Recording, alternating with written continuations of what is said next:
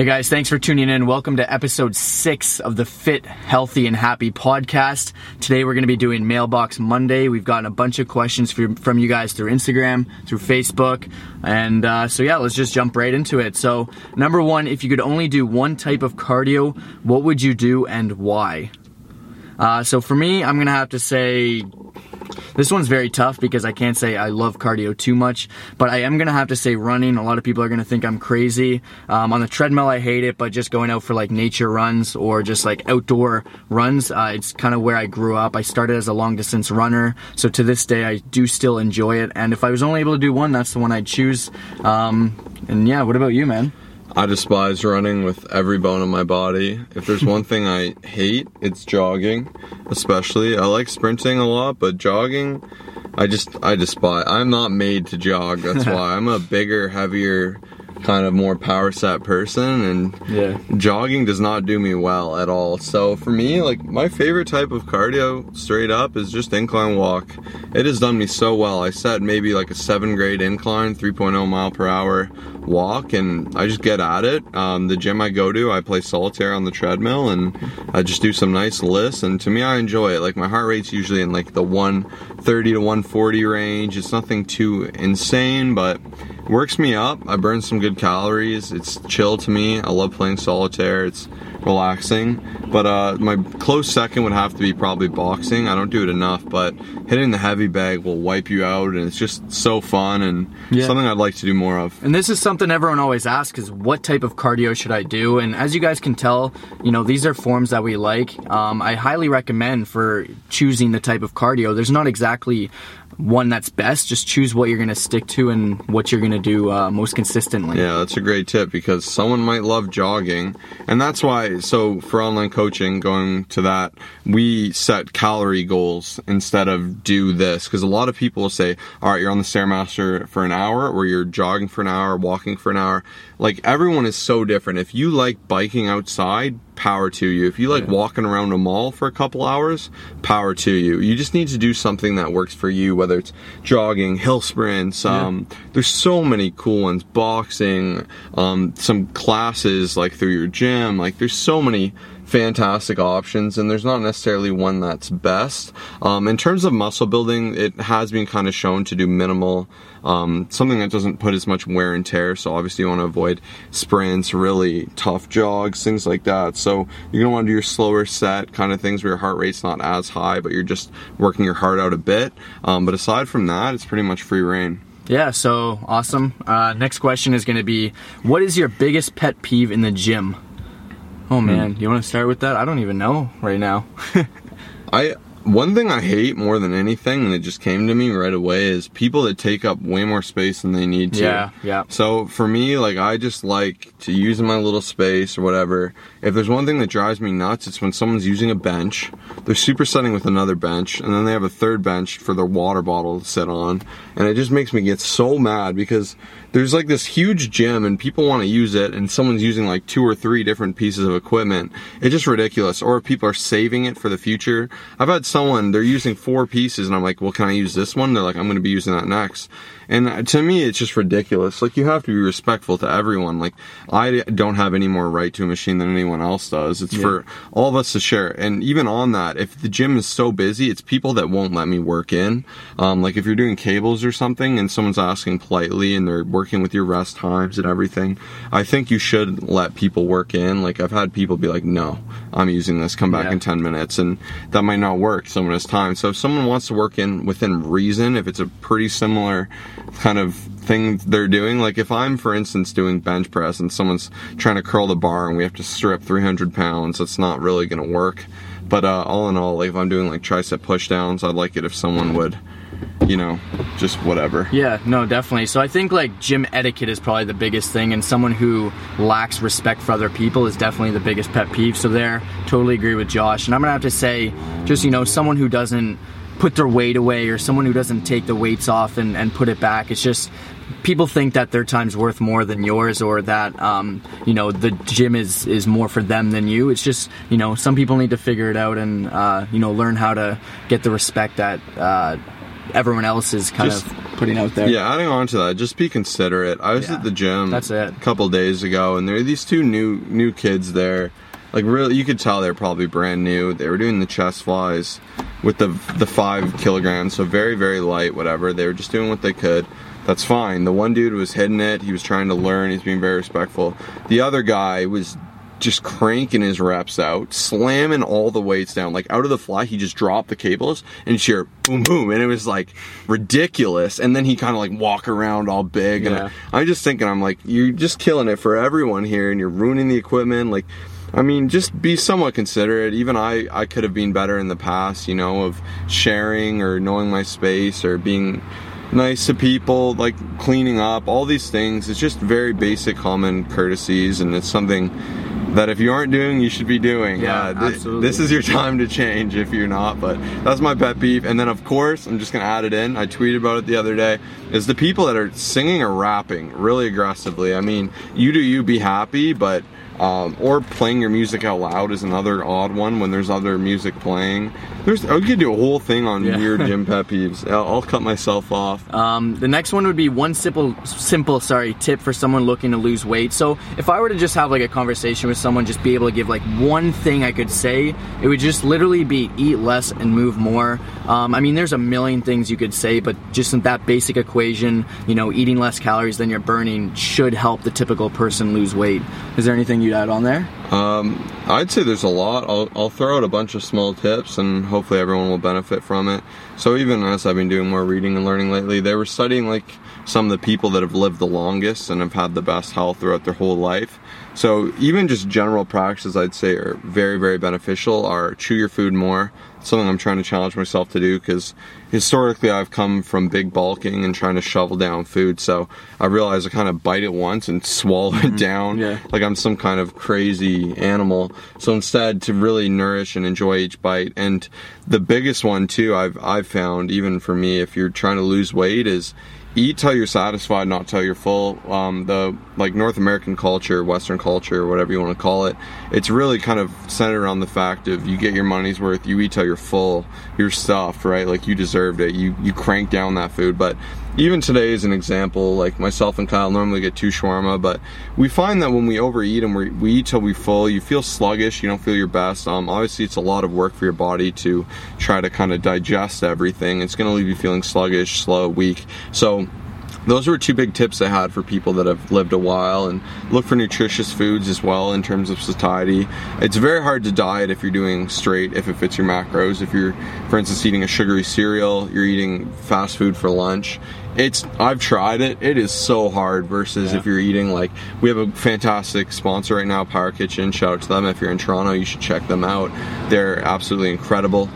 They send us meals, and basically we get a protein source, like a meat or a steak, a vegetable source, and then like a healthier grain alternative, like sabo noodles, zucchini noodles, something like that, rice, squash, whatever it be. And that has been fantastic, because I'm only eating 3,000 calories, which historically I'm doing a little bit of a mini cut, would probably kill me, believe it or not. I eat a lot. I could probably eat like 6,000 calories off season, but by eating a little bit healthier, chewing a little bit more, eating till I'm satisfied, not stuffed, has really changed the game for me. And I'd recommend those small ones to anyone who's trying to lose weight. Very simple, and you guys can apply it right away, so try those ones out. Boom. How to get a 6-pack abs, 6-pack shortcuts right here. This one's for Josh because he's the king of a 6-pack. So the ab man. There he is. So here's the thing too to consider. Me and Kyle don't really do anything differently. We do the same program, pretty much same amount of cardio, same intensity. And just as I have better abs than Kyle, he has a lot better shoulders. And a big factor of that's going to be genetics. So first and foremost, you have to realize where you are. I can be literally 20% body fat, and you'll see 4 out of 6 of my abs. The second I even get to like 17 or 16, like I look pretty shredded. And then if I'm even like 13, my abs are popping. Like I'll get the vein and the lower V, everything like that. And that's very much genetic. It's one thing I'm blessed with, but are my shoulders as wide and thick as Kyle's? No. So you have to understand where you are genetically. And if you really want abs, some people can have them in a higher body fat than others, but you kind of just got to keep digging down. So we're looking at older videos of Kyle. I'm just going to use it as an example, but when he competed physique, he had a pretty good core. Like, it looked pretty sweet. And he had to be, what were you? I have to be in the 150s. Which he hates. He feels like a feather. It makes him all mad. He doesn't like being that light. I'm not eating much food. I'm feeling very small. But I mean, at 175, which I am now, I don't have abs. But, you know, that's kind of the way it is. So it's a personal... You have to ask yourself, do you even want abs? So being lean is not all it's cranked up to be, and that's something I'm very passionate about. Everyone sells the lean gains, all these things. So people, I'm sure, would consider me lean right now. I would not consider myself lean. I'm not overweight. I'm not big. I'm just like, I am what I am. I'm probably a crisp 17-18% body fat on a DEXA. At 214, 213, I think I was 15% on a DEXA. DEXA, if you guys don't know, is the most accurate form of body fat. So when you step on a scale, that's very inaccurate. That's using electric stim kind of technology. It's all over the place. I mean, what can you expect from a scale? It just sends a quick jolt. It's not going to be very accurate, especially if you're kind of really muscular. Next up is calipers, which will always shoot me short. So if I do calipers, which is considered more accurate, I'll always get that I'm like 8 or 9 or 10%, which is great and all. But a DEXA is literally a body image analyzer, and it's going to do bone marrow, everything, your muscular mass, and that's by far the standard, the golden standard when it comes to body fat. It's not cheap. It's about $100, but if you want a really, really good test, that's how you're going to know it. But anyways, you need to ask what you want, because for someone like Kyle, who would need to be very lean to get abs, probably 8% or sub 8%, there's going to be a lot of effects from that. You're not going to be able to eat very much all the time. Your energy is going to be very low. Won't be as strong. You're going to be won't very, be as big. very hungry, and your hormones are going to get all out of whack when you're too lean. We're not meant to be that lean. Everything's going to become suppressed from the diet. You can affect your metabolism. So you really need to find that sweet spot. I think at 210 is a really great place for me. I'm pretty shredded. I look really good, but I'm not like striated, glute shredded. Like I'm not like, so striations are like the little kind of divots you'll get in your muscles. You'll see, like, you can see them feathering almost, like they look like a feather. You can see the actual muscle because you're so lean. You have such a small layer of fat over it. So that's just not worth it. So, but anyways, nutshell, get abs, diet down until you can see them. If you want to improve them, do ab work. Obviously, do everything. Do rotary exercises for your obliques. Do like leg raises and things like that for lower abs if you want to tighten up that area. Spot reduction, it has previously been considered a myth. So if I'm to only work my lower abs, I won't lose fat there. But there are some studies saying it might be possible. So you can go crazy. If you got a lot of lower stomach fat, you can try it. It's hard to say. The study that has been done showed that it was only really beneficial after doing cardio immediately after working that body part. So if it does work, that might be the secret. So if you're looking to target and try to lose in one area, that's one way. But the overall best way to get abs really is just to diet down, train them maybe once or twice a week. There's no need to do every day. Every day is not beneficial. You need to let things heal. You need to train them intensely, but you can improve them. I've had fantastic ab conditioning because I've worked hard. I've had less than fantastic. Really depends how I work. You're going to get a lot from compounds as well, like barbell squats, things like that. Your abs are constantly stabilizing you. And another really good tip, something that I started many, many years ago, is just don't sit with your stomach hanging out loose, you know, letting it all jiggle out. Squeeze it, contract it all the time. It'll become a habit. Like even now I realize I'm doing it and I have no intent, no need to do it. But it's just something, if you make a habit, that's so much like from that alone that you get fantastic benefit. But hopefully that really helps you guys. That's a really real answer. I'd like to market you something better. There are ways to speed up the process and do it intelligently, but overall that's my synopsis. Yeah, that's a common question, so I'm glad that you addressed that. What's next out of the mailbag? Another one was, what do you think the biggest scam is in the fitness industry? There are so many. Everyone's trying to sell you absolutely everything, the quickest fad, the quickest, you know, supplement. But I think for me personally, the one that frustrates me quite a bit is just the amount of unnatural people on Instagram, on YouTube, promising you results like they've gotten, or just taking a transformation where they've clearly used steroids, they claim natural, and then they'll promise you the results that they got, giving a lot of younger people and newer people false hope. So there's one of my things. I know Josh has a ton that on his mind too. I was gonna say waist trainers and stuff, but I feel like these are too obvious at this point. For me, a big one is gonna be any form of niche marketing as anything above or superior to traditional mechanisms.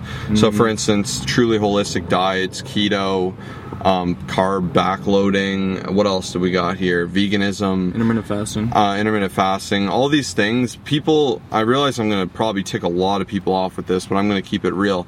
All these things are fantastic. I'm sure veganism as well, the extra nutrition, the less harming of animals, I'm a fan of it. I support it. If you're a vegan, I respect you.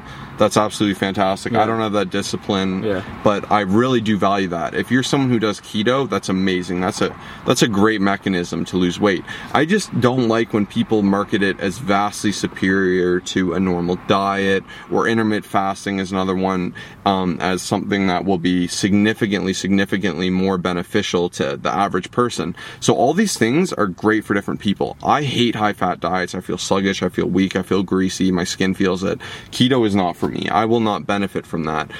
Someone else, it might be the greatest thing ever. It might be the key they needed to unlock it.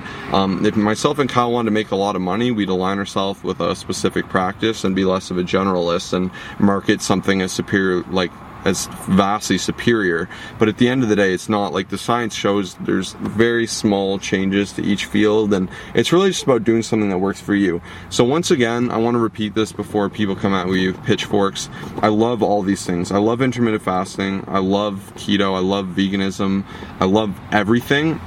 I just don't like when you tell me I need to do this thing because it's better, when the science hasn't really supported that. So do you. If you like eating 8 meals a day, that's fine. If you like eating 1 meal a day and that works for you, that's fantastic as well. Enjoy it. Tell people it worked for you. Tell them to try it.